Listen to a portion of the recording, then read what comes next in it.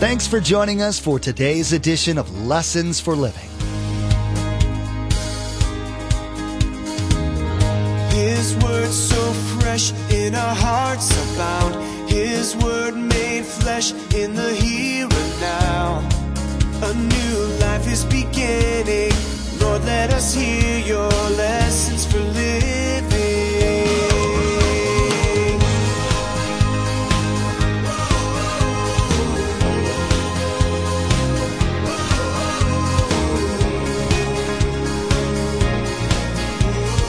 Lord, let us hear your lessons for living. The Christian is to judge their own life before they can help anyone else. How do I do that? I ask forgiveness when God points it out. I correct the issue. I remove the plank. That's why the title of the teaching, Remove the Plank. First, correct my issues. Then, notice what it says, we can clearly see to help another Christian. So here's the principle. Christians are to be actively involved in the lives of other believers. The word judge means to first distinguish and then to decide. In order to distinguish a situation, we must first have a basis or foundation that we draw from in order to judge efficiently. As believers in Christ, we know that this foundation comes from none other than God's written word. In today's message, Pastor Mark teaches us the importance of aligning our lives with God's word when correcting a brother or sister in Christ. In our study, we learned that we must first analyze our own lives before rushing off to call out the errors of another believer. Remember, there's quite a few ways to receive a copy of Pastor Mark's teaching. We'll be sharing all that information with you at the close of this broadcast. Now, let's join Pastor Mark as he continues his message entitled, Remove the Plank.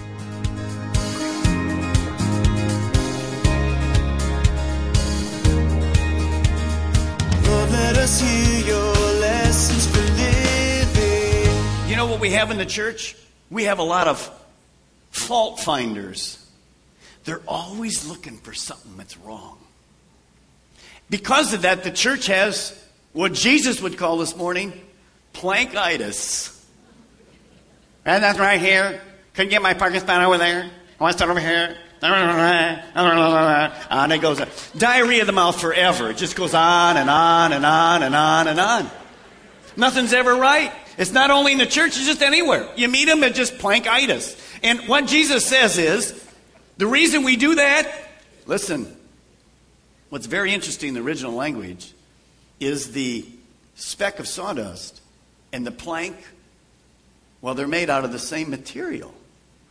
So what we discover is that if I'm negative and critical, I like to exaggerate your faults. But boy, do I minimize the seriousness of mine. You see, I have this incredible rosy picture of me. Hey, pretty good. You're pretty jaundiced. You're just not right. You see, frequently I overlook my own sins. But I'm so easy to spot yours. Do you know why? Because very often, those things that I criticize and complain and gripe about, and the other person, it's the same sin. Look at your own life this morning. Some of the things you gripe about with your friends, your kids, your spouse, are the very things that's wrong with you. No wonder I can spot them, because the telephone poles are in my own eye. I know what that's like.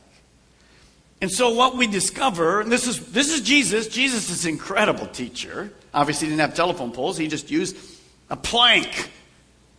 But what he says is, we love to point fingers at others. Because by saying all the things that are wrong with you, and I can find plenty wrong with all of you, as well as you can with me. But when I do that, I just do it because I want to look good myself. Jesus says, you hypocrite. So what's the principle? Here it is. We should judge ourselves first. We judge ourselves by the Bible. So before I can be useful to God or to anybody else, I have to judge myself. In fact, the chapter and verse I have up there, 1 Corinthians 11, is about the communion. Before we take communion, we're to judge ourselves. Now, when do I judge myself? How do I judge myself? Well, I judge myself by the Bible. So this morning you're being judged. The Bible is judging you. Are you a grace giver? Or are you always a constant condemner? Are you somebody that, well, you really err on the side of grace, but you love it? Or are you that stud finder? Basically, you look for things that aren't right, you're going to correct them. You see, God's judging you. He's already saying to you, judge yourself. At the end, we'll judge ourselves in one more area. But just stop for a moment and think, we get judged here, but where I really get judged is in my daily devotions. We have a series here called Jumpstart, and that Jumpstart teaches us how to have devotions. So you can find my journal at home, and I have 3 areas: yesterday, the Word, and prayer. I always start my daily devotion with writing yesterday, and then I write neat things with the daughter and how God answered prayer and whatever, pray for the service, help me get things ready for Israel, and thanks for yesterday and the neat stuff that took place. And then I take time to let the Spirit, you'll hear if you get the tape from Wednesday, don't miss it, I put my life for a moment on pause. I get quiet, I let God speak to me. And he'll correct me. Now, he doesn't correct you like, oh, you dumb idiot, what's that? You're a pastor, look what you did. How'd you treat them? No, he's kind and gracious. His goal is restorative. So I don't get this, I don't want to hear from you, God. See, many people think God, they're going to just beat you to a pulp. Well, he could, but that's not him. Remember back in the Garden of Eden when Adam sinned? You remember when Adam sinned. The next words we hear from God are, Adam, where are you? You know, the world, here's what they think God did. Adam, where are you? Get over here right now. That's not the way God was. You know how I believe it really was? Adam, where are you? You blew it. Man, my heart hurts now. Sin has entered the world. You see, that's our God. He's into grace, he's into restoration, but he's into correction. So I judge myself during my devotion time. That's where I do it best. That's where I get quiet. Let him speak to me. Now look at verse 5, and I want you to circle 2 words in verse 5, because you'll never forget them when you circle them. Circle the word first. You'll see it right there. And then circle the word then. T-H-E-N. Circle those 2 words. Let's read it. Jesus says, you hypocrite. First take the plank out of your own eye, and then you will clearly see to remove the speck from your brother's eye. Remember the doctor? That illustration, he's saying, doctor, get your eyesight ready, then you can help other patients. The Christian is to judge their own life before they can help anyone else. How do I do that? I ask forgiveness when God points it out. I correct the issue. I remove the plank. That's why the title of the teaching, Remove the Plank. First, correct my issues. Then, notice what it says, we can clearly see to help another Christian. So here's the principle.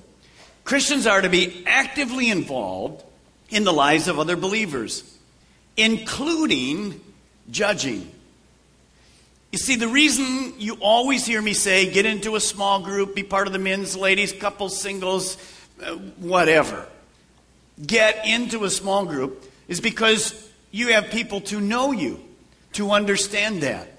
And God designed us not to be lone rangers, but to be known by other believers. Notice it says, you hypocrite, take the plank out of your own eye, and then clearly remove the speck from your brother's eye. It's not your brother, it's another Christian.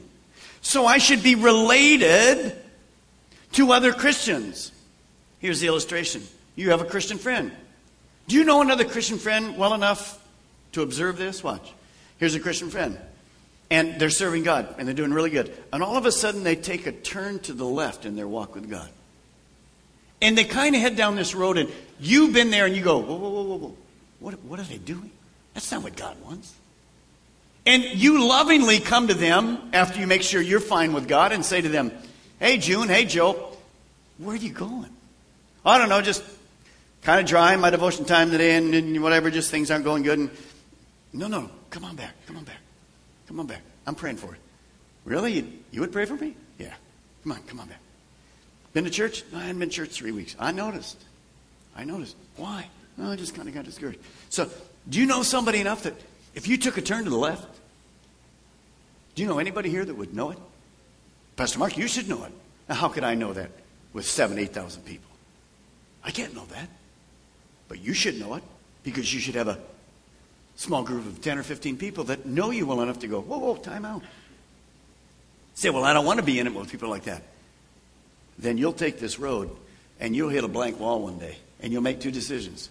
One, you'll come back to God, or two, you'll be so discouraged you'll never come back to God again. Now, Pastor Mark, that's negative thinking. No, that's real life. I've been doing this 50-some years, and I watch it over and over and over and over again until I'm sick of it. Why? Because you won't get real. You won't get involved. You stay separate. You stay in your own little group. You have no relationship here. You roll in and out of this place on Sunday, that's it for your life. No, you can't help another brother unless you know them and can see they have a speck. And when you come at them, they're not going to go like, who are you? Because you know them and you care for them. Look at Galatians 6:1. Paul says it like this. Now, brothers, if someone is caught in the sin, they took an area to the left, I have to make a judgment that they've been caught in the sin. Brothers, Christians, if someone is caught in the sin, you who are spiritual, hey, I'm spiritual because I'm the pastor. That's not what it means. It means there are Christians that are spiritual, and then it means there's Christians that are not spiritual. 1 Corinthians 3, many Christians are simply carnal. They're not growing at all. They couldn't identify the sin. They couldn't help the person if their life depended on it. So Paul says, those of you that are spiritual, what does spiritual mean? It simply means this. I've judged myself, and I'm growing in my walk. I allowed other people to judge me when it's necessary, and I correct the wrong. So, you who are spiritual should restore that person that took the left hook here. You should restore him how? Now, why gently?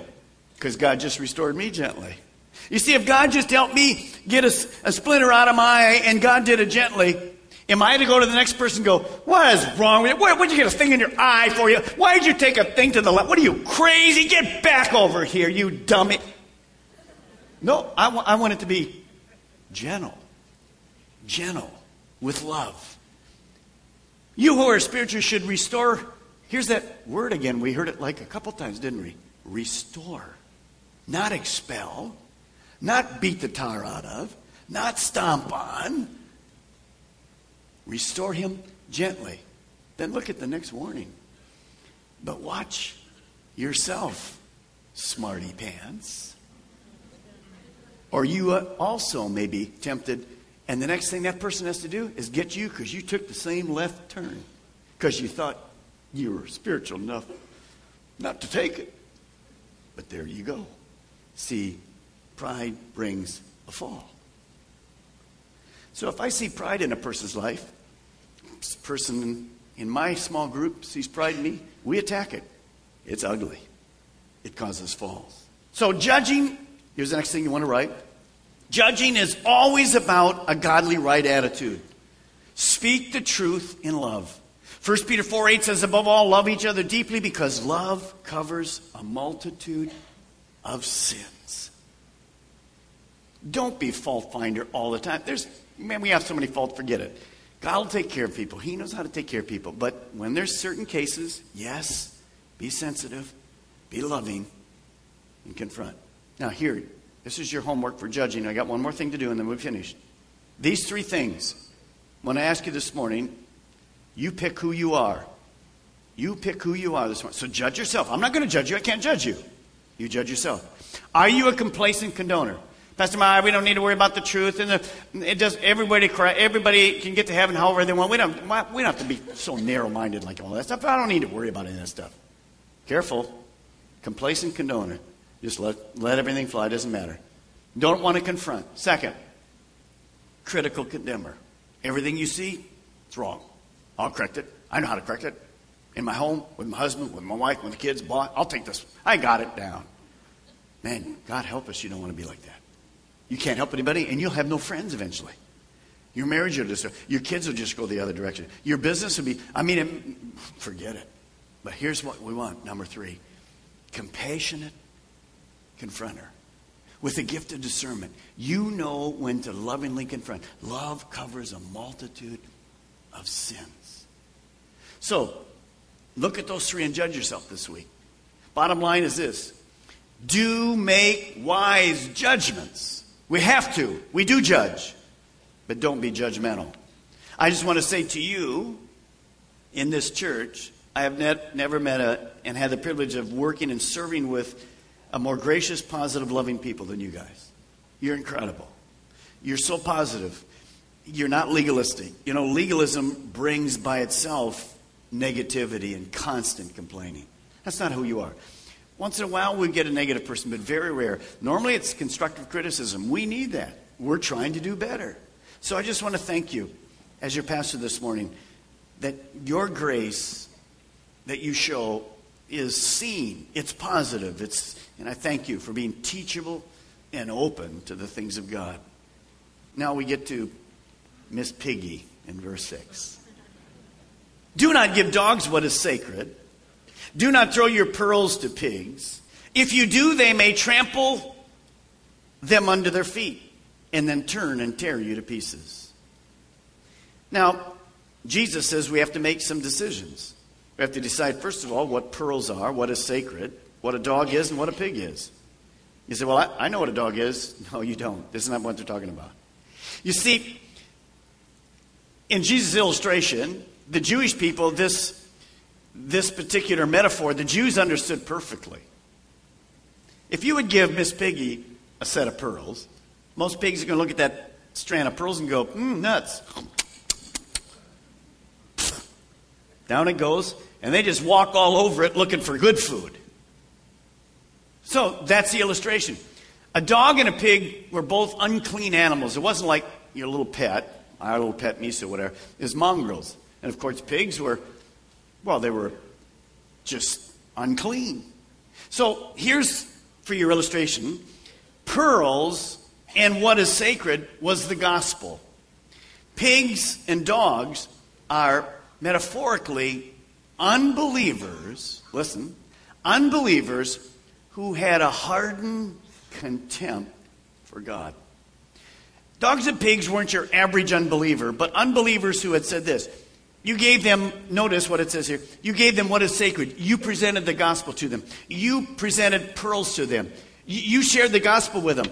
And the person over time says to you this, don't ever talk about God to me again. I'm not interested in God. You can have your own belief. I don't care. I don't want a thing to do with God. It's foolish. There is no God. Don't ever tell me that Jesus is the way. I don't want to hear it. Don't you ever say it to me again. Say, Pastor Mark, nobody would do that. Are you kidding?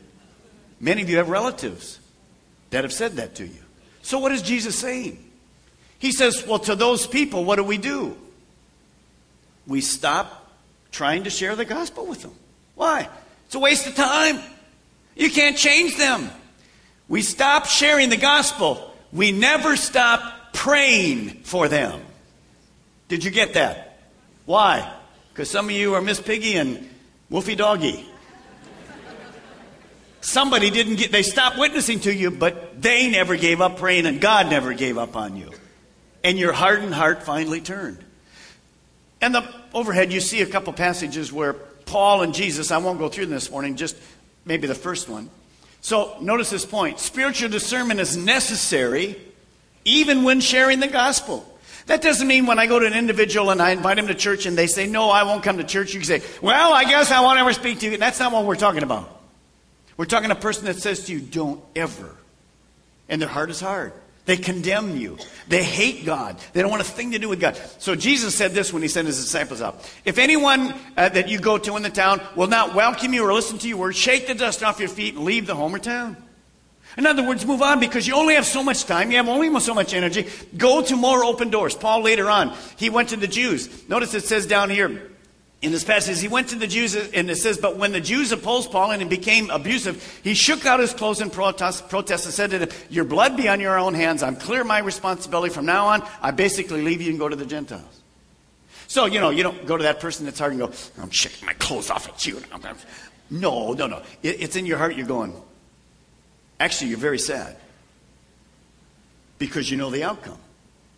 And so you don't really say anything to them. You just do what they wish you do. Not ever share with them again. But you keep praying. But then you take your time and you do what? You go and you share with other people who are open to the gospel. So all that simply means is I must be, even in the sharing of the gospel, I have to have discernment. Is it an open door?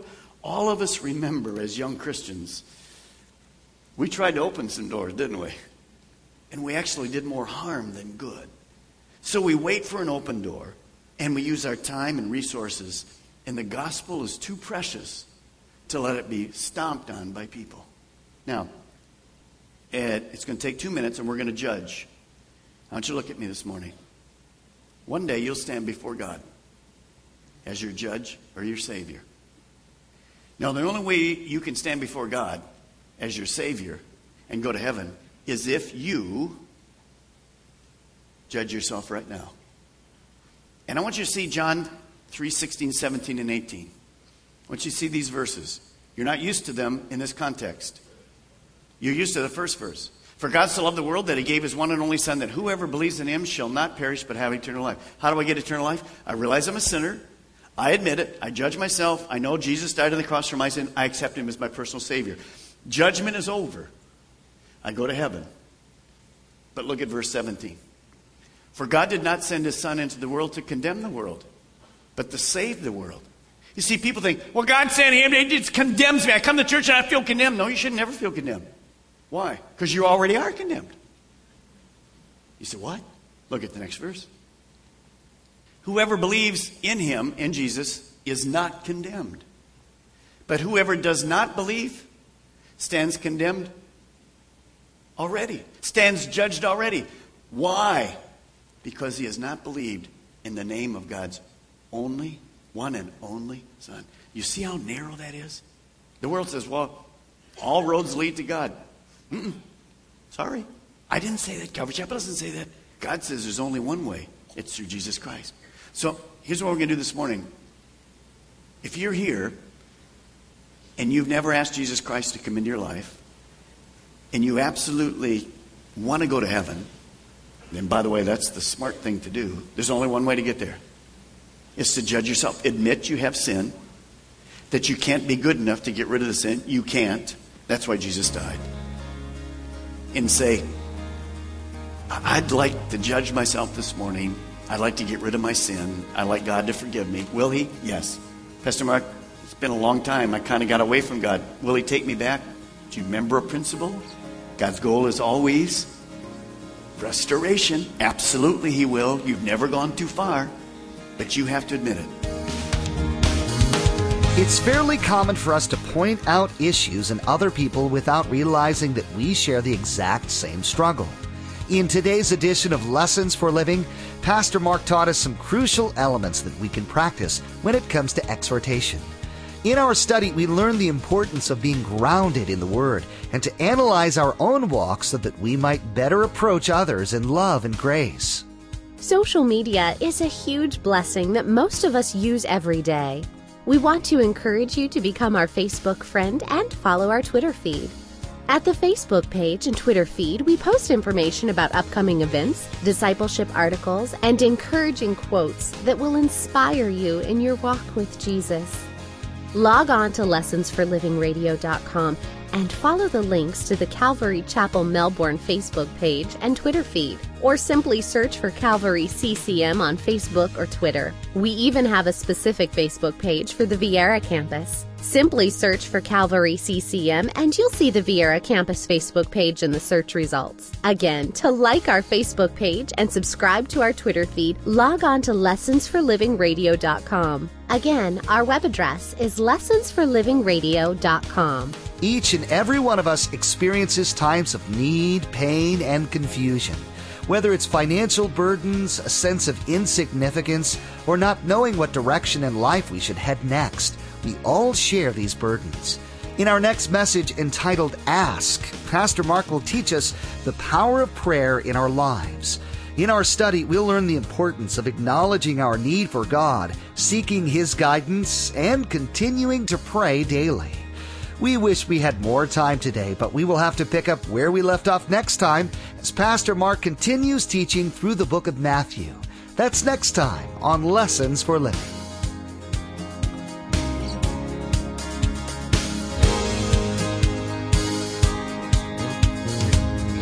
Our eyes have seen and our ears have heard His word made flesh in a hurting world.